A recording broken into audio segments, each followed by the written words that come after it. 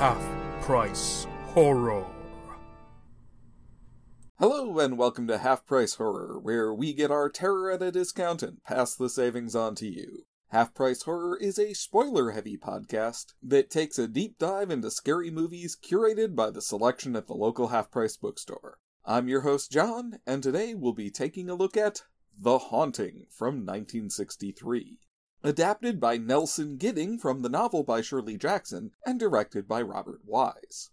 It's kind of strange that Wise isn't more of a household name, because he directed some of the most famous movies in the history of cinema. He didn't make a lot of forays into horror, with only this, Curse of the Cat People, The Andromeda Strain, and Audrey Rose in his history. But you might have heard of a couple of sci-fi pictures he did, Star Trek the Motion Picture and The Day the Earth Stood Still, or possibly a couple of his musicals, West Side Story and The Sound of Music. Or maybe one or two of the editing jobs he did before he moved into directing, like, say, Citizen Kane. You know, little-known films like that. It was in fact West Side Story that he just finished up when he was looking for a new project, and after reading a review of Shirley Jackson's latest novel, The Haunting of Hill House, which came out in 1959, he decided to give it a read and was apparently convinced to adapt it when his assistant interrupted him while reading and he physically flinched. In fairness, it is one of the finest novels of supernatural horror ever written, even though it's not really considered to be Jackson's best book. She's just that talented. Wise took the project to MGM, who he still owed one more picture on the back of a large deal he'd made with them, and while the American division of the studio wasn't interested, or at least not interested enough to meet his budgetary requirements, MGM UK agreed to give him just over $1 million so long as he used a predominantly British cast to get tax credits. Despite being set in New England, this couldn't feel more Old English if it had kenning, and so long as he shot in black and white. This was Wise's preferred style anyway, but it was something of a controversial choice for 1963. By this point, American television was shooting most of its shows in color, and it was beginning to dominate film as well, certainly studio film, definitely, leaving black and white with something of a reputation as old-fashioned. And that's a reputation that only continued to grow in the ensuing decades. An attempt was made by Ted Turner to colorize this film in the 1980s, but Wise pointed to a clause in his contract that said the movie had to be in black and white and threatened to sue. I can't help but agree with his stance, even though I would love to see a color version of this movie. Color is an aesthetic choice that needs to be introduced during production design, not an after-the-fact decision made by strangers simply in order to make it not black and white. But getting away from the 80s, Wise and Gidding met with Jackson to discuss the production. Apparently she flat-out vetoed Gidding's idea to make the whole thing a hallucination suffered by Eleanor in a mental hospital, which, thank God. And she suggested the shortened title The Haunting when they said The Haunting of Hill House was a little too long to fit on a marquee. As a result of Jackson's involvement, it's a relatively faithful adaptation, albeit condensed greatly for the screen, and with a few minor changes in names and characterization. In the novel, the psychic researcher is named John Montague instead of John Markway, for example, and his wife is even more interested in the supernatural than he is, but she doesn't see anything during her visit, and the tension comes from him being seemingly proved wrong in Hill House being a haunted house, not in him being proved very, very right. Spoilers. Speaking of John Markway, we can begin our cast listing with Richard Johnson. His character isn't the protagonist, but he is the cause of the story, and the first major character we see. Johnson was one of those fine old British character actors who had 140 roles over his 87-year-long life. This is probably his signature part, but fans of The Last Drive-In will probably also recognize him from The Monster Club and Zombie. The two psychics Markway brings to the house are Eleanor, played by Julie Harris, and Theodora, aka Theo, played by Claire Bloom.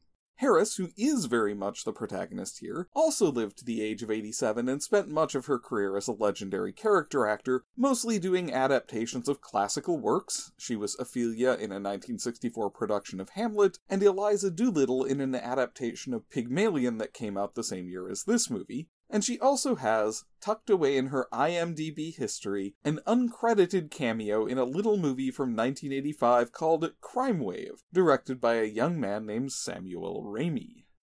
As we will come to see, that was not coincidence. Whereas Claire Bloom is still alive and still acting. She was Queen Mary in The King's Speech, Hera in the original Clash of the Titans, and possibly even the Doctor's mother in the Doctor Who special The End of Time, depending on your interpretation of that scene, over the course of her long and storied career. All of the leads in this film were really well-established actors before and after this movie.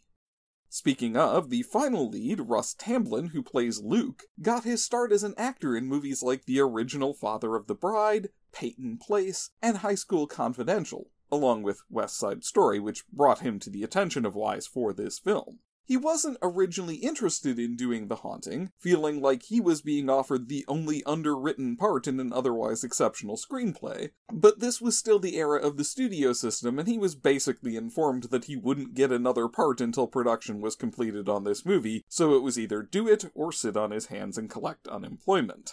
Suddenly he was able to see all of the interesting aspects of the character. There are also a few interesting minor characters. Mrs. Dudley, the housekeeper, is played by Rosalie Crutchley, who has a career stretching back to the very beginnings of television, and who was a regular in the mystery adaptations that the BBC made into a trend in the 80s and exported wholesale for American public television. She popped up in Poirot, Miss Marple, Campion, and Sherlock Holmes, just to name a few.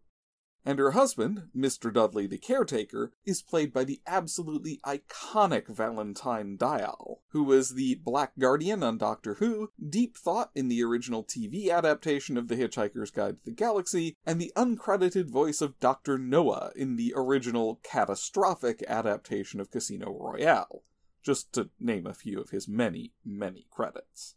Lois Maxwell, who plays John's wife Grace Markway, was of course the original Miss Moneypenny in every James Bond film from Dr. No all the way up to A View to a Kill as part of another long and storied career, and Faye Compton, who plays Hill House's owner Mrs. Sanderson, was all up and down British film and television for decades.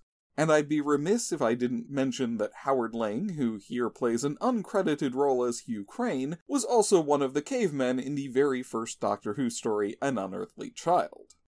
And before we move from the cast to the story, a brief trigger warning. This is a film that has multiple depictions of death by suicide, and is predominantly about a character whose mental deterioration leads to death by suicide. If you're not feeling comfortable with discussion of these themes, please select another episode to listen to, and if you're struggling with mental health issues yourself, you can always dial 988 to get to a 24-hour crisis lifeline for people in your situation. And for those of you who've decided to stay around, let's jump in. We begin with a shot of Hill House itself, shrouded in darkness. Wise used infrared film for the exterior shots of Eddington Park, the Gothic country manor house that was used to stand in for Hill House in this film, in order to give the clouds and stone walls an eerie, otherworldly look. Dr. John Markway, in voiceover, there is a lot of voiceover in this movie. You're just gonna either need to get used to it or watch a different movie, because it is predominant, says that Hill House had stood for 90 years, and might stand for 90 more. Silence lay steadily against the wood and stone of Hill House, and whatever walked there, walked alone. Followed by the opening credits, which condense out of mist to form the title card. This is a condensed version of Jackson's famous opening to The Haunting of Hill House, and it's a shame they trimmed it down because the original is so poetic. No live organism can continue for long to exist sanely under conditions of absolute reality. Even larks and katydids are supposed by some to dream. Hill House, not sane, stood by itself against the hills, holding darkness within. It had stood so for 80 years, and might stand for 80 more. Within, walls continued upright, bricks met neatly, floors were firm, and doors were sensibly shut. Silence lay steadily against the wood and stone of Hill House, and whatever walked there, walked alone. It's those little extra grace notes about the larks and katydids that make this one of the single most ominous and atmospheric novels in the history of horror, and many consider this single paragraph to be the finest opening paragraph in the history of novels. It tells you instantly that Hill House is alive and awake, and that life and awareness has made it a place that is not sane. It's so beautiful.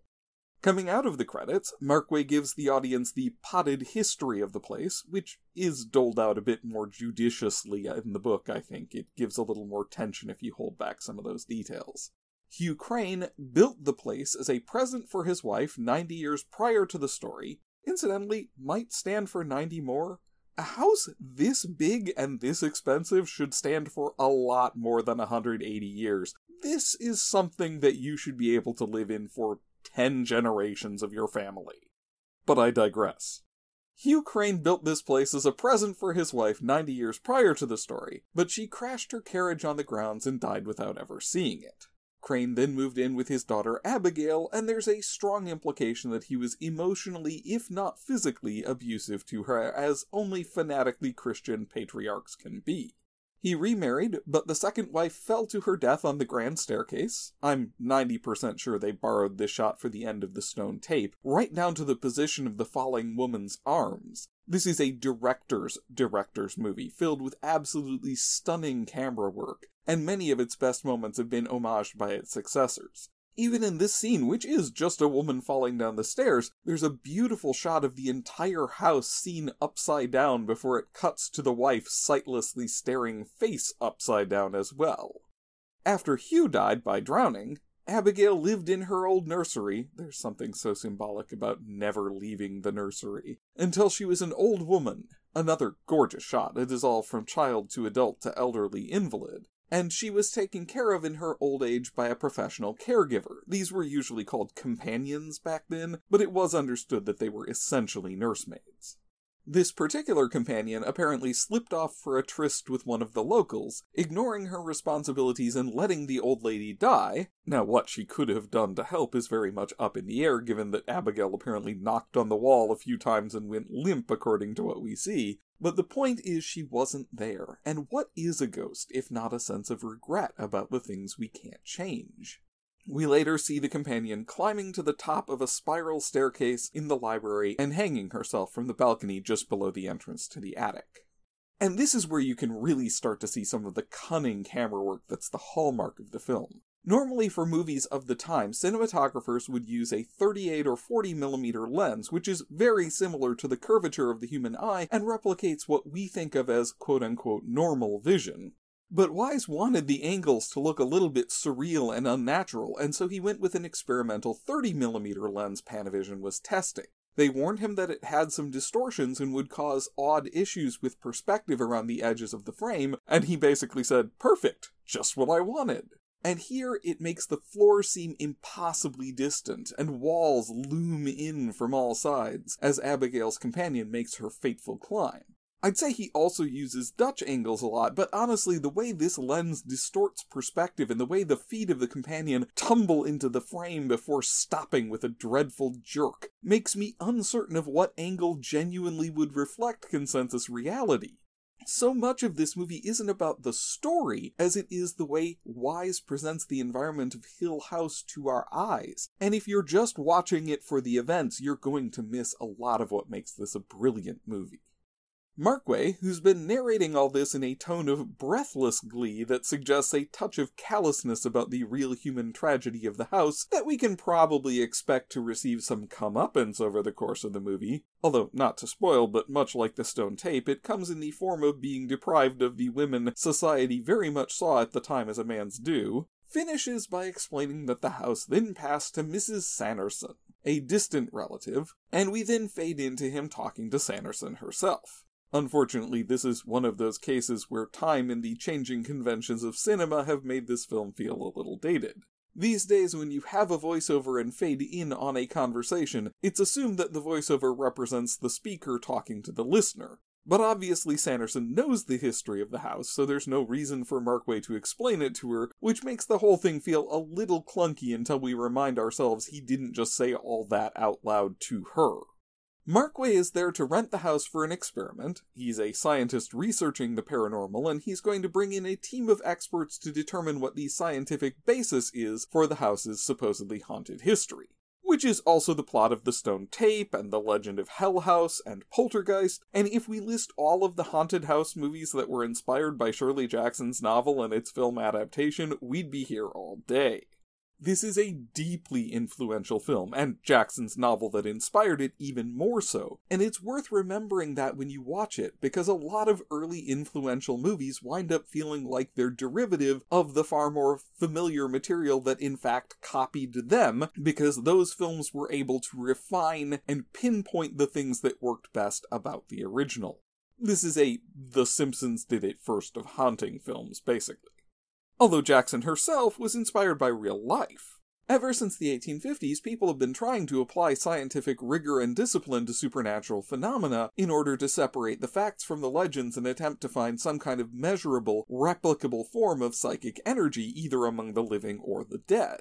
This field was first known as psychical research, which I cannot hear without thinking of the movie The Undead on MST3K and Tom Servo talking about the Institute for Psychical Researchiculation, but later became known as parapsychology. Jackson read actual accounts of parapsychologists visiting haunted houses and making careful notes of everything they experienced, and was absolutely fascinated by the difference between what they thought they were achieving and what was actually happening to them. They thought that their eyewitness testimony became more significant simply because it was being recorded with rigor, even though ultimately nothing they produced was testable or replicable in any scientific sense. Sanderson is at first reluctant to rent the house. She's gotten sick of renting it out to people who cancel after 3 sleepless nights and then try to get their money back. But as an old woman who's got mortality very much on the brain, she'd like to know if there's life after death if she can find out before the inevitable discovery we all make the hard way.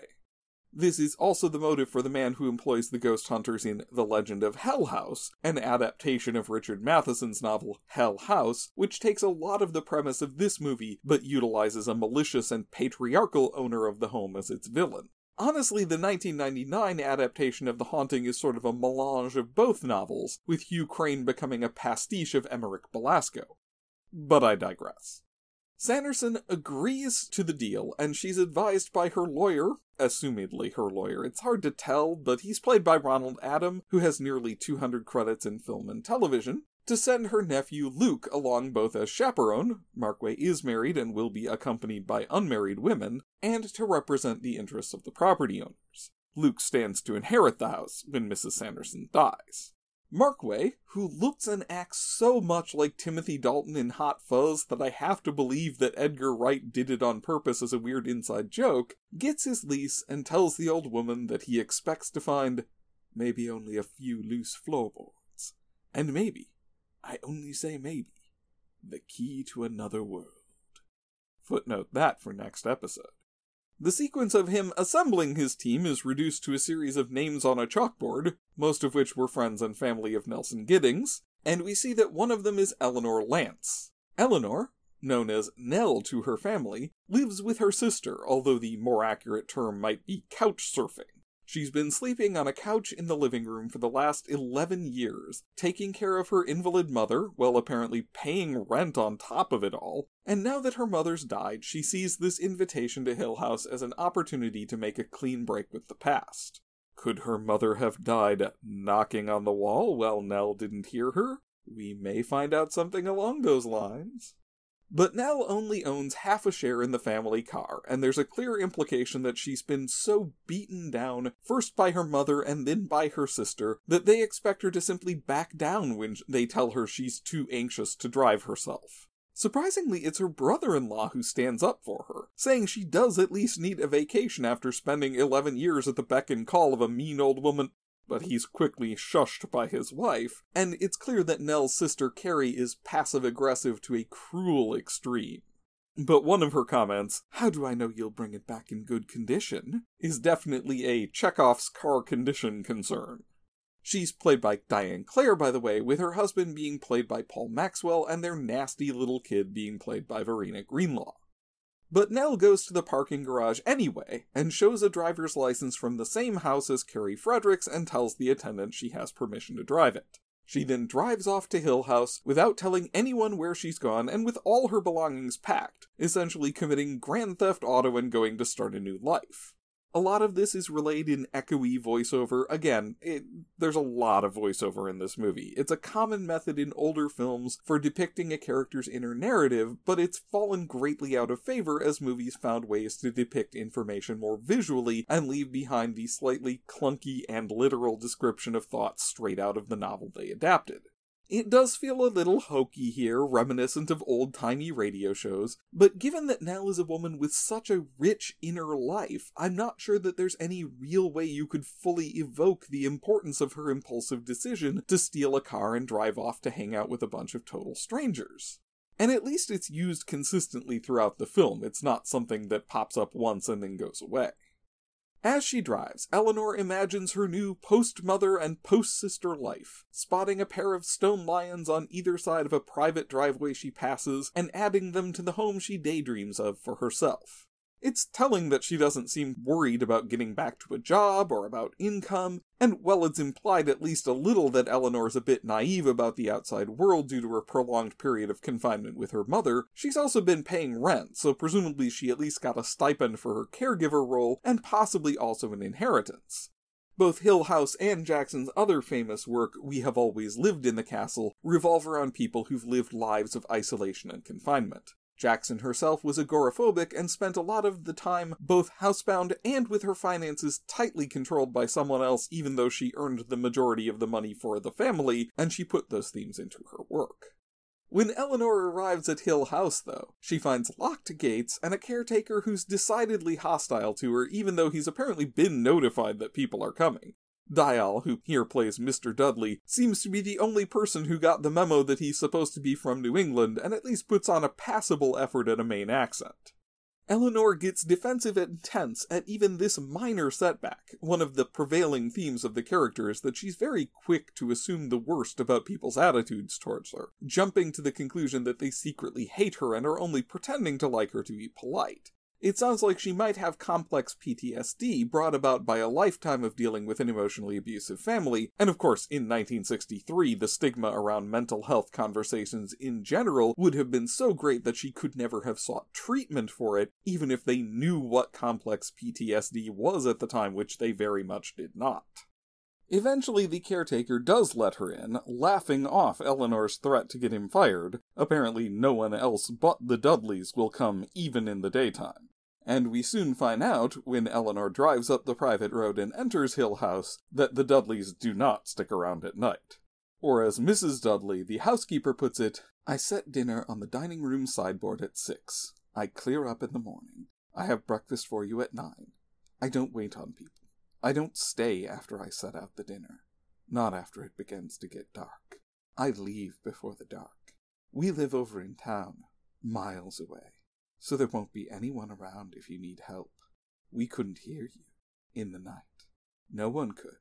No one lives any nearer than town. No one will come any nearer than that. In the night. In the dark." Followed by a wide, unnerving smile that makes it clear that she knows exactly what effect the speech has on people. It is a sublime, triumphant moment that veers right up to the edge of camp, brushes against it, and then dips away, leaving you smiling and terrified at the same time. Eleanor feels the sinister and oppressive atmosphere of the house almost immediately. We've been tipped off that at least part of the reason her sister doesn't want her leaving is because she's afraid Eleanor might cause some kind of spectacle with her psychic abilities, and she's very sensitive to whatever haunting is occurring in Hill House. So it's safe to say she's relieved when she hears activity in the Jack and Jill bathroom connecting her bedroom to another. A Jack and Jill bathroom is a bathroom with 2 doors placed in between 2 bedrooms. Not that this is vitally important to the movie, but I do tend to notice architectural details a lot, and there may be some symbolism to be found in it. The other person turns out to be Theodora, aka Theo, who keeps interrupting Mrs. Dudley's attempts to replicate her earlier speech and who dresses in a very mod fashion for the time. Her costume was designed by Mary Quant, the mod fashion designer and one of the women who took credit for the invention of the miniskirt. Oh, and speaking of interruptions, you'll notice a lot of overlapping and interrupted dialogue in this movie. A decade or so later, and it was a commonplace technique to create naturalism, Robert Altman loved to use it, but in 1963 it would have been rare and unsettling. Film critic Pauline Kael commented that audiences of the time were not just bored but actively hostile to the film, and I think that the aggressive camera angles and deliberately off-putting dialogue had to be part of the reason why. Theo quickly deduces that Eleanor goes by Nell and that she's brought a whole new wardrobe she bought just for this trip, and we get a very strong sense that she's picking up these details through extrasensory perception. Neither women's abilities are ever spelled out precisely, but it's suggested that Eleanor has the gift of psychokinesis, and Theo is a psychometrist who reads people by touching them. There's also another strong sense, although it's never explicitly stated, Theo is canonically lesbian in all versions of this story, and she's unquestionably flirting with Eleanor. And given that she's got supernatural knowledge backing it up, we can assume she at least thinks she's got something of a chance. Once they've unpacked, the two head to the main hall to await Markway, but the spatial geography of the house is disorienting, causing them to get lost. It doesn't help that the doors sometimes stick or close themselves, but the strong implication is that it's the house itself that causes perceptions to confuse and distort. Again, it's all aided by this literal distortion of the background due to the anamorphic lenses that cause all of the shots to have more depth of field than they realistically should. It's a subtle effect, not obviously fish-eyed, but it's omnipresent. But just as the atmosphere is beginning to seriously get to Eleanor, and Theo gets the unmistakable sense that the house is somehow after her new friend, Dr. Markway opens the door onto the main hall and welcomes them into the parlor. It's in some ways reminiscent of Val Lewton's classic movie Cat People, which also made a virtue out of poverty by cutting together expertly edited sequences of suspense that lead the viewer to imagine more than is really happening. Wise was a protege of Lewton's, having directed the sequel to Cat People, and he saw this movie very much as an homage to that style of subtle and imaginative horror. I think your feelings on Lewton will probably predict your feelings on The Haunting, and probably vice versa. The trio heads into the main hall, which is... I'll admit, while I'm generally a fan of black and white every bit as much as I am of color, I don't think this movie really takes advantage of the format. Black and white, to me, is about those high-contrast interplays of light and shadow, forming really stark and vivid chiaroscuro portraits that bring key elements into sharp relief. And The Haunting tends more towards a lot of very similar grays that blend together a little too much to my eye. It's especially noticeable in this scene where Markway's suit almost accidentally blends into the walls and makes him feel like a very boring person even as he's giving his best supernatural mansplanation. Markway gives a little more potted history of the house. He says there aren't any square corners in the place, which adds to the sense of disorientation, and it's a shame that the production designers didn't quite seem to get that memo. Speaking of, there's a wacky gag where Markway tells the women folk he's studied a map and knows his way around only to walk into a broom closet. There is a lot of sexism in this movie, some of which is, I think, an intentional character choice about Markway, and some of which is the background radiation of existing in 1963. It's hard to tell exactly which is which.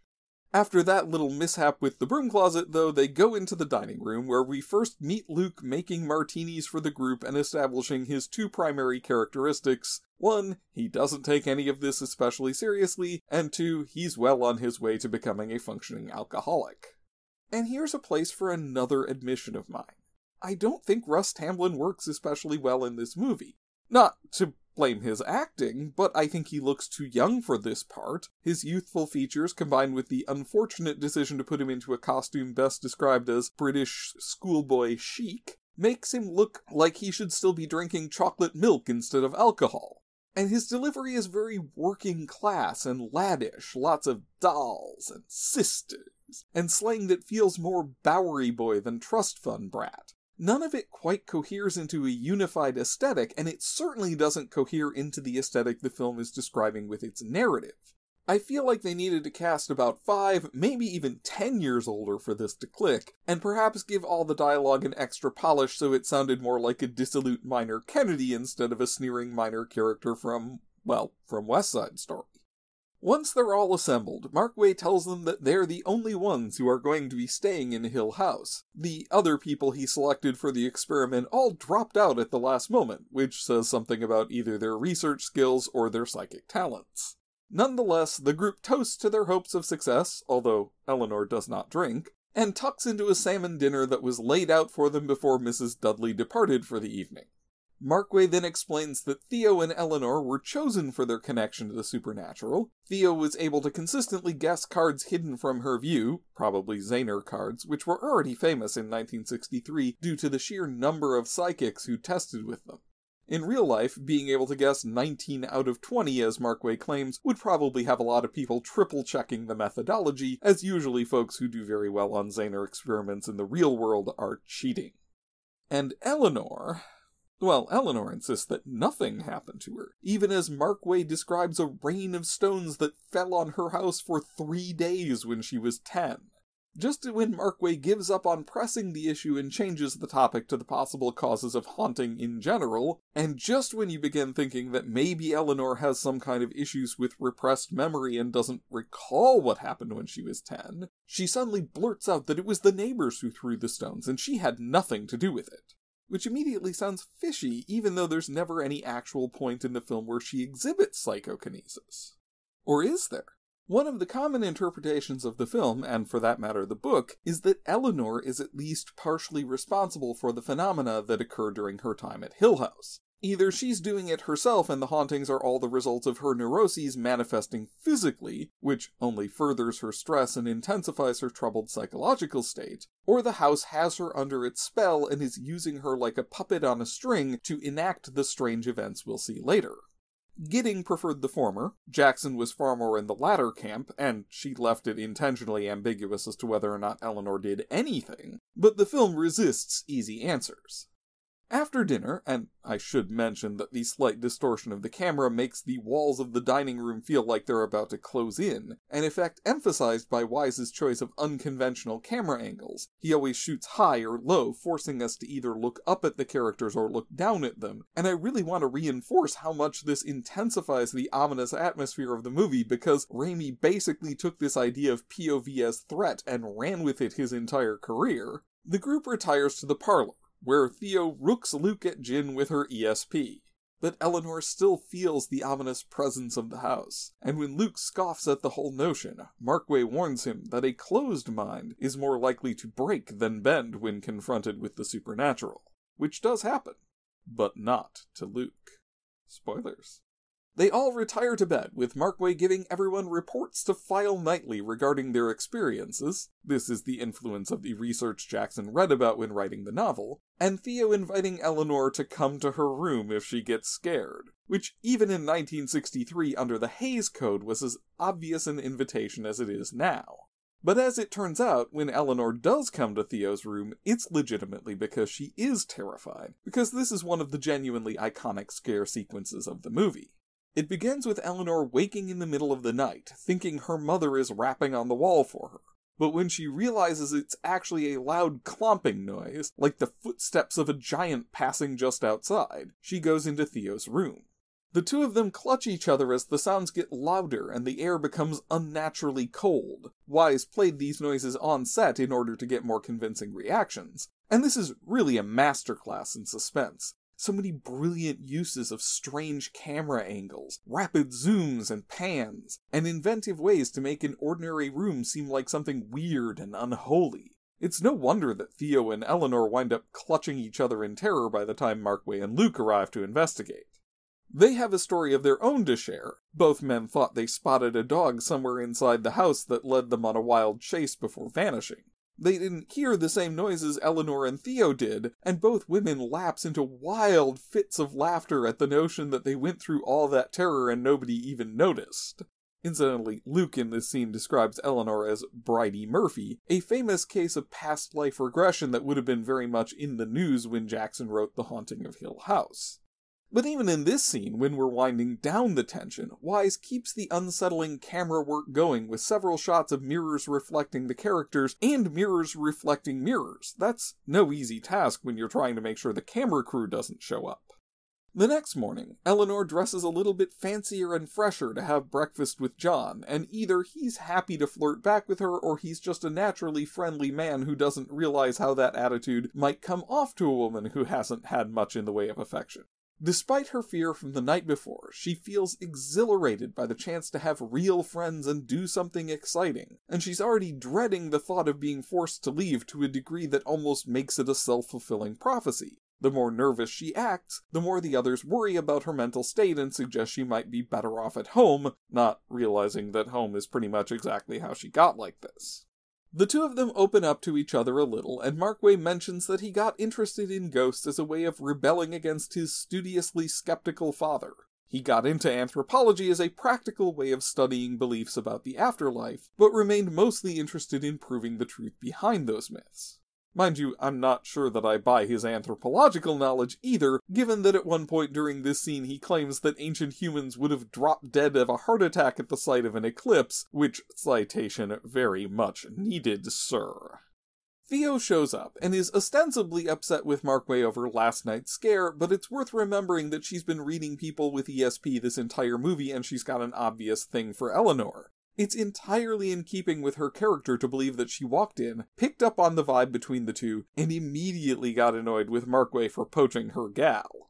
Especially because he is a married man, and if he's wearing a wedding ring, I couldn't spot it. Luke comes in next and breaks the news to the others that all over the wall outside, from about chest height to nearly the ceiling, someone or something has written "Help Eleanor Come Home" in looping, punctuation-free scrawls of chalk. Or as Markway smugly puts it, something like chalk. I feel like it would be very exhausting to spend any length of time with Markway. I have my own podcast, and I'm not as much in love with the sound of my own voice as he is. Now, the interesting thing about that sentence is that it takes on very different meanings depending on where you place the commas. Without any, it becomes an instruction to the group, "Help Eleanor come home," which they spend much of the third act trying to do. Adding a comma before and after Eleanor, though, changes it to "Help Eleanor come home," an instruction by the house to Eleanor directly to give in to the spell that the house is weaving around her and die, so this can become her new home and her one of the ghosts within it. Or, maybe Theo wrote it and the comma is right before home and she's inviting the house to a threesome. We can't rule it out. Eleanor is deeply shocked and upset, immediately accusing the others of writing it as a mean-spirited prank despite the fact that it's impossible without a ladder or psychokinetic powers. Theo needles her back, suggesting Eleanor wrote it herself to get attention, but when Nell gets good and mad, Theo reveals she was just trying to break her out of her increasingly deep panic. Which is curious, because Theo's going to spend a lot of the rest of the movie making similar barbed comments to Eleanor, and many see it as a manifestation of jealousy. Having discovered that Eleanor is straight and interested in Markway, Theo turns on her in a way that only a rejected suitor can. But given this scene, and given how overtly Eleanor is treated as the apex of a love triangle, well, a love pyramid, because you've also got the house involved, and not as a straight woman who's mistaken for a lesbian, I think it's reasonable to suggest an alternative interpretation. Theo's ESP is giving her a lot of insights into Eleanor's character, and she realizes that the only way to help Eleanor at this point is to force her to confront a lot of the things she's been repressing. Not just about her sexuality, although boy howdy is she repressed on that score, but about her buried resentment toward her mother and her anger to her sister and her quiet fury about having 11 years of her life stolen by the role forced on her by her family. Theo needs Eleanor to get mad about these things so that she can break out of her shell and become a whole and complete person that the house can't attack so easily. Or she's just a jilted suitor. All interpretations are valid after all. After breakfast, they take a tour and find a statue in the greenhouse that's supposed to be St. Francis curing the lepers, and supposed to be made of actual stone. As is sometimes the case in older movies, it looks a little too obviously plaster to be truly convincing. Luke has a little fun suggesting an alternate interpretation, with St. Francis standing in for Hugh Crane and the lepers standing in for the victims of the house. Theo remarks that the figure Luke suggested as the companion looks like Eleanor, just in case we haven't gotten that parallel yet, and describes them all as versions of the group themselves. The banter leads to Eleanor pretending to dance with Hugh, which is vaguely creepy on its own, but becomes especially uncomfortable in hindsight. They next go to the library, but Eleanor is driven out by a phantom stench that smells exactly like the sick room her mother died in. Because remember, this is where the companion hung herself, and she ignored Abigail Crane's knocking on the wall the night she died. She waits outside while the others go in, and Luke decides to test the spiral staircase the companion climbed the night she hung herself and discovers that it's loose and wobbly. He jumps down a good 6 feet rather than stay on it as it collapses. And again, the camera placement in all this is marvelous. The shot angled up to the ceiling, and Wise made sure to build ceilings into all the sets, which is normally an extra piece of effort and expense that movie sets don't bother with, just so that he could catch these high-angle and low-angle shots, with the anamorphic lenses ever so slightly distorting distance to make the whole thing look like a vertiginous nightmare, is absolutely brilliant. But the staircase is itself a triumph of special effects. Wise had it specially made with a cable in the central pillar that could be tightened and loosened, so that when taut the whole thing was steady as a rock, and when relaxed it had just enough play to make it look like it was about to fall over at any minute.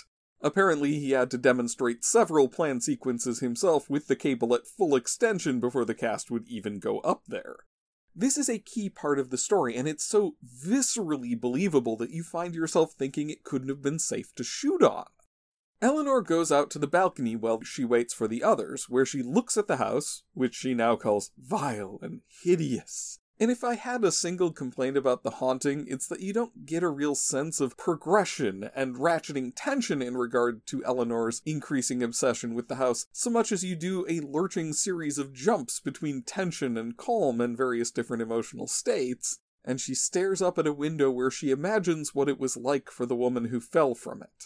Which is weird, because the first Mrs. Crane died in a carriage accident on the grounds, the second Mrs. Crane fell down a flight of stairs, Mr. Crane drowned a considerable distance away from the whole place, Abigail died in bed, and the companion hung herself in the library. I have no idea who she's thinking of here.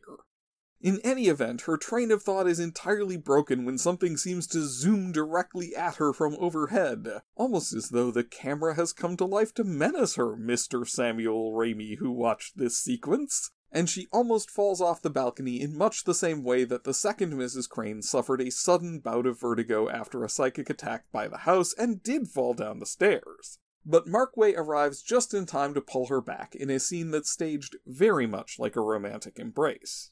Markway suggests that maybe she needs to go home if she's that vulnerable to the house's influence, but of course she doesn't really have anywhere to go. She pleads with him to be allowed to stay, and he admits that he's got a selfish desire to keep her close. But just as she's getting her hopes up, he explains that the house's focus seems to be on her, and he wants to get some impressive results for his experiment.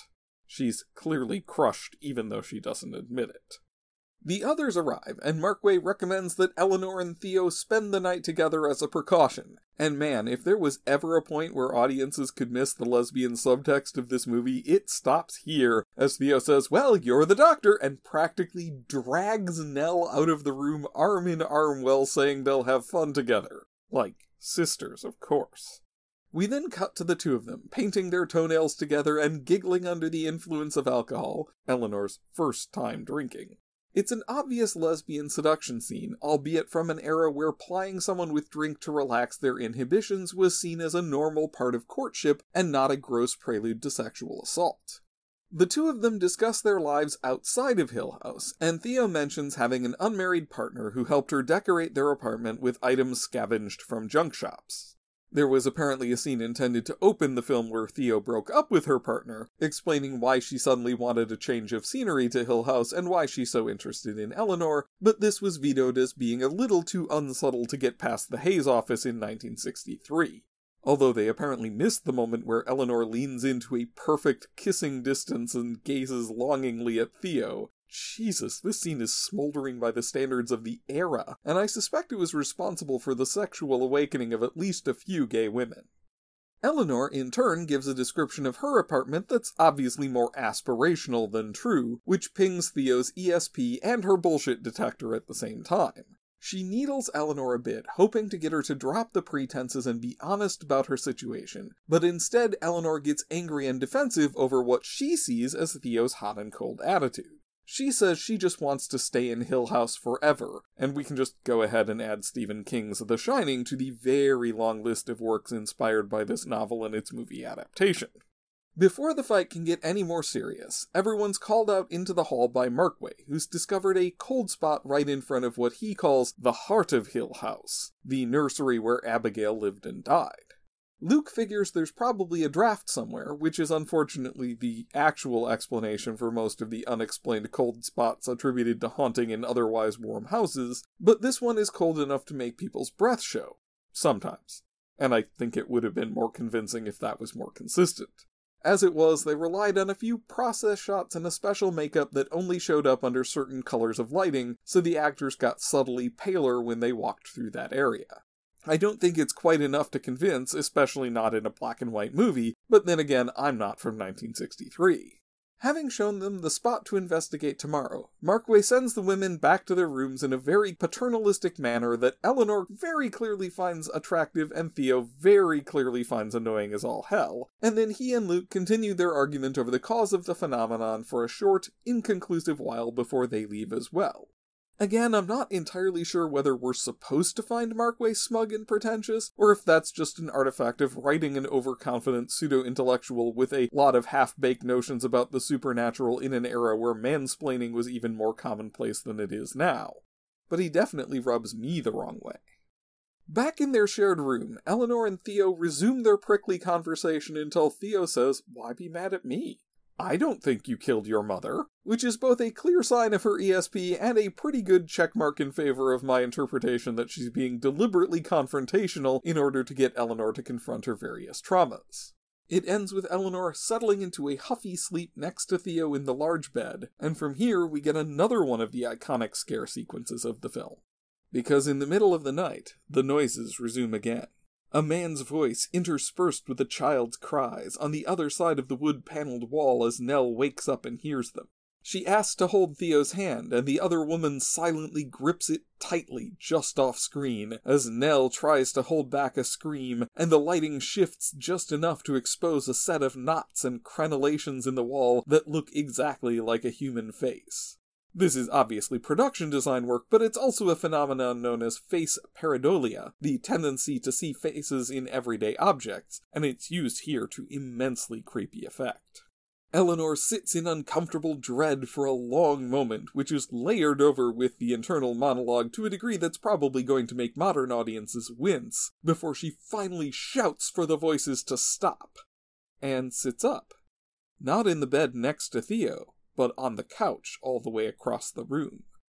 "Whose hand was I holding?" she asks. And that is exactly the spirit of the sublime that Stephen King called terror in his wonderful book on the genre Danse Macabre. It's glorious precisely because of what it leaves to the imagination, and I think even if you're a person who gets bored with slow burn horror and wants more than just implication to scare you, you're probably going to admit that this was a pretty good scene.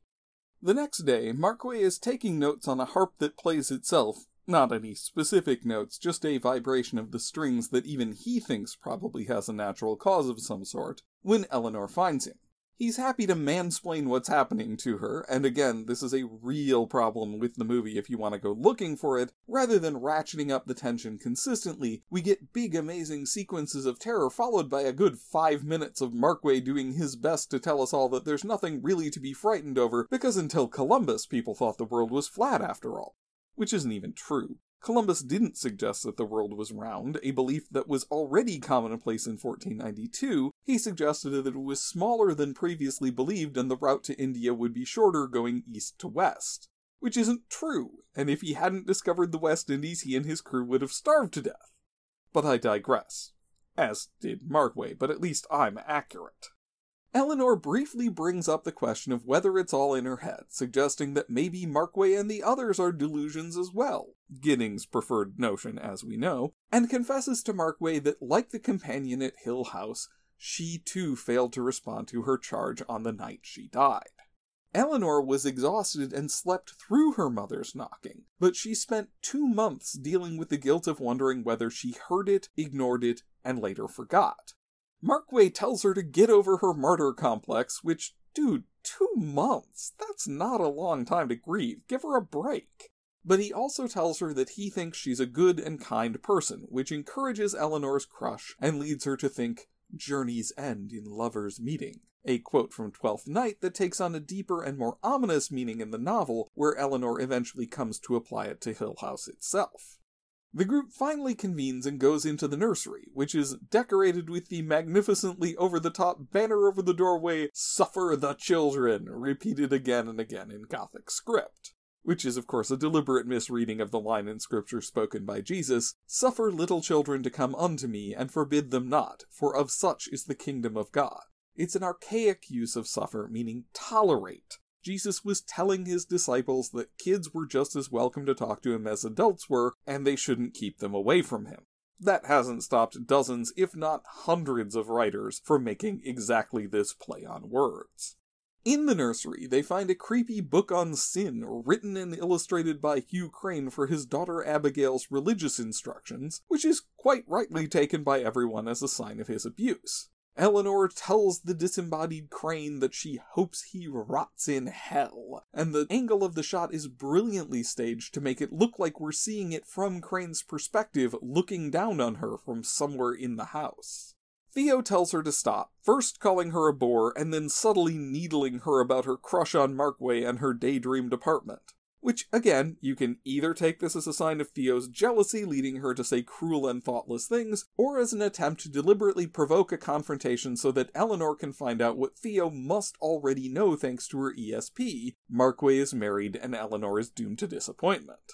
But instead, Eleanor storms out of the room in anger. And when Theo goes after her, Eleanor calls her unnatural and one of nature's mistakes, so it's clearly not just Theo who can find people's weak points and jab at them. But their conversation is interrupted by the arrival of Grace Markway, John's wife, who's there to warn him that he's attracted the attention of reporters and he's about to be the subject of mockery and disdain in the mainstream press over his experiments, which would presumably affect his academic career and thus Grace's socio-economic standing, hence her concern. There's a very, very strong implication that the two of them are deeply estranged. She does not offer to sleep in his room, and his offer to sleep in hers is coldly rebuffed. But this was an era before no-fault divorce, so couples like this would have been a lot more commonplace. Eleanor is heartbroken, Theo does a little freelance "I told you so"ing, and when John refuses to leave the mansion, Grace decides to stay herself and insists on the hauntedest room in the house. And Eleanor, in a moment of petty jealousy, mentions the nursery. She immediately thinks better of it and begs Grace not to sleep there, but all that does is harden Grace's contemptuous opinion of their credulity. They don't even realize that she bribed the Dudleys to get the gate key until she tells them. And speaking of keys, even though the nursery was locked, it somehow opened itself to let Grace Markway in. She settles in for the night, despite her husband's protests. And as I mentioned at the beginning, this is an interesting scene, because you're really not sure whether it would be more tense if something awful happens to her, or more tense if nothing does and she walks away equally contemptuous of her husband as when she arrived. Eleanor, meanwhile, begins to fall under the influence of the house. Between Markway's rejection and the fight with Theo, Hill House is the only one that seems to truly want her, and she knows it. She gets caught up in her inner monologue so completely that she entirely misses the conversation around her, and Theo has to repeat that they're all going to sleep in the parlor tonight so that the house can't separate them and mess with their heads the way it has been. John and Luke will take turns patrolling in front of the nursery, because of course that can't be left to the women. But Luke feels the need for a late-night tipple and slips back into the parlor for a bottle of wine. The door slams itself shut behind him, waking the others, and then we get an effect that reminds me, oddly enough, a lot of Christopher Nolan's movie The Prestige. Because like the transported man trick in that movie, it's really stunning and effective, but it's done so casually that I don't think modern audiences will really appreciate just how clever it is. Basically, we begin to hear the same clomping and stomping noises of the first night, and then the door itself begins to flex inward, as if some tremendous force is deforming it from the outside. And the thing is, most people nowadays will think, oh, they molded a fake door out of thick rubber and painted it to look real, the same way they did the stunt in the original Nightmare on Elm Street. But in fact, it really is genuine wood. They laminated together thin panels of wood to make a thick but flexible sheet, and they pushed a log into it on the other side to make it bend and distort in a way that wood absolutely should not do. The effect is so convincing that when Luke drops his bottle of wine and says, "Doc, I'll let you have the house cheap," you can readily believe that even the most skeptical of skeptics is convinced. Also, this wine bottle drop is replicated later in Evil Dead 2 almost precisely. Sam Raimi's a big fan of this movie. After a long, tense moment, the entity departs, heading for the nursery, and Markway flings open the door despite the danger to go after his wife. He doesn't notice Eleanor slipping out the other door, convinced there's no use fighting the power behind Hill House any longer. Eleanor stumbles her way through the house, accompanied by ominous creaking noises and what sounds like the galloping of horses. Let's just put a pin in that for an episode or so, expecting to be taken at any moment. But when she goes to the nursery, she finds Grace missing instead. As Eleanor later puts it, "She's taken my place." The group splits up to search for Grace, so concerned about her disappearance that they don't even notice Eleanor descending even deeper into what appears to be a kind of psychosis. She wanders back to the greenhouse and dances with an imaginary Hugh Crane, and by the time the others realize they've let the house deliberately split them up yet again, she's already heading to the library to climb the spiral staircase like the companion did all those years ago. And I like that this feels like the climax of the film, even though the rule of threes should tell us that since 3 people were killed by the house in 3 different ways, the second Mrs. Crane fell in much the same way Eleanor almost fell, the companion died at the top of the staircase Eleanor's climbing now, and the first Mrs. Crane died in a carriage accident on the ground, then it only makes sense for Eleanor to have to survive 3 attempts by the house to claim her. It's a very nice false finish to the film that works because we got such a nice, good look at that staircase earlier and can easily believe it's going to be the major final set piece. Also, speaking of amazing camera work, there's a moment here where Wise does a tracking shot up the spiral staircase, which was done by turning the railing into an improvised dolly track, letting it slide to the bottom, and reversing the film. Wise's cinematographer was Davis Bolton, who also worked on the original Children of the Damned, The Frozen Dead, and It, not the 1990 It or the 2017 It, but an unrelated film from 1967 that was also not It, The Terror from Beyond Space. Horror movies have a lot of its. The group finds her several turns up the rickety stairs, climbing as if in a trance, and when she refuses to stop, John goes after her despite the very real risk that the staircase won't bear both their weights. It's a sequence of almost unbearable tension, made so much worse because almost every shot is either a top-down or a bottom-up angle that emphasizes the seemingly unimaginable distance to fall. And again, the anamorphic lenses make it seem even further than it is. This'll damn near give you a fear of heights if you don't have one already. Markway pursues her all the way to the balcony at the top, which provides access to the attic, and there's a horrifying moment where you're convinced Eleanor is about to reenact her fellow companion's demise by falling over backwards from the very tip top. But John pulls her away at the last moment and caresses her cheek in a way that can't be read as anything but romantic. She's saved, and the music swells as though we're just about ready to head to the happy ending and roll credits. But just then, in one of the very few and very effective jump scares of the movie, the attic door opens to reveal Grace's dirt-smeared, terrified face for just a moment before closing again, and Eleanor lets out a startled scream. We get a long cut to black, and honestly, if the movie had ended there, it would still have been a pretty damn effective ending. Followed by the group down in Eleanor's room getting her things packed. John's decided that Eleanor's near-death by suicide is enough evidence that she's uniquely vulnerable to the strain placed on her by Hill House and needs to leave for her own safety, and the others agree. But in the most truly tragic scene in the whole movie, their concern for her safety pretty much ends there. She outright tells them she has nowhere to stay and no support network of any kind, and their response is basically, "Yeah, but Hill House is worse than nothing, so, you'll figure it out, right? Anyway, we have to go look for Grace." Who Eleanor sees, and to some extent rightly as it turns out, as being held hostage by the house in exchange for her. They bring her out to the car, and while Luke is tasked with bringing her back to town, she insists on driving, as it is, after all, half hers. They don't fight too hard, needing to get back to the search for Grace, which just confirms Eleanor's feelings that only Hill House truly cares for her. And when Luke gets out for a moment to get the gate key from John, Eleanor speeds off in the car. She loses control, the wheel seemingly jerked out of her hands, and just as she realizes there's only one way to stay at Hill House forever, she collides with the very same tree that killed the first Mrs. Crane, and dies instantly. The others arrive just a little too late, and find Grace stumbling out of the woods almost as if by magic, almost as if she was being returned in exchange for Eleanor. The others assume Eleanor swerved to avoid Grace and hit the tree, but Grace insists that the car was already heading that way when she saw it. All they can do now is mourn, and in the case of Luke, threaten to burn the place down and sow the earth with salt. Theo, though, hopes that Eleanor will be happy in death in a way that she wasn't in life, held in the loving embrace of the house she wanted to stay in so badly. But as we hear the same monologue from the beginning, this time in Eleanor's voice, and this time with the final line, "And we who walk here, walk alone. We have our answer." Eleanor is alone, forever.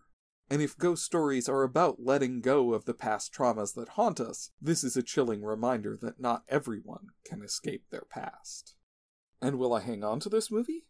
Oh my goodness, yes. There are a few little dings here and there, mostly regarding the old-timey voiceover and Markway's frequent exposition dumps, although even there it's worth remembering that we're not so far removed from an era where every supernatural movie needed to be wrapped up in a tidy little bow as a dream or a hoax or an imaginary story. But this is such a triumph of direction that there's no way I can say enough wonderful things about it. This is a cornerstone of the genre, possibly even a cornerstone of film itself, and it's worth studying for that, even if this style of slow burn psychological horror doesn't necessarily appeal to you. And if you want to talk about slow burn horror, Shirley Jackson, or about anything else that came up on this podcast, you can find me on Twitter as @halfhorror, and on Tumblr and Letterboxd as halfpricehorror. My watch list on Letterboxd contains everything I plan to tackle in future episodes. If there's something you'd like to hear about, let me know. You can also support the show at patreon.com/halfpricehorror and hear episodes a week early, and you can rate and review me on Apple Podcasts and anywhere else this podcast is found. And next time on Half Price Horror, 2 episodes ago, on this quiet podcast, with this friendly host, something happened. Something so frightening. Something so deadly. Something so evil. We prayed it would never happen again. But it is, in the form of Sam Raimi's masterpiece of horror, Evil Dead 2. See you then.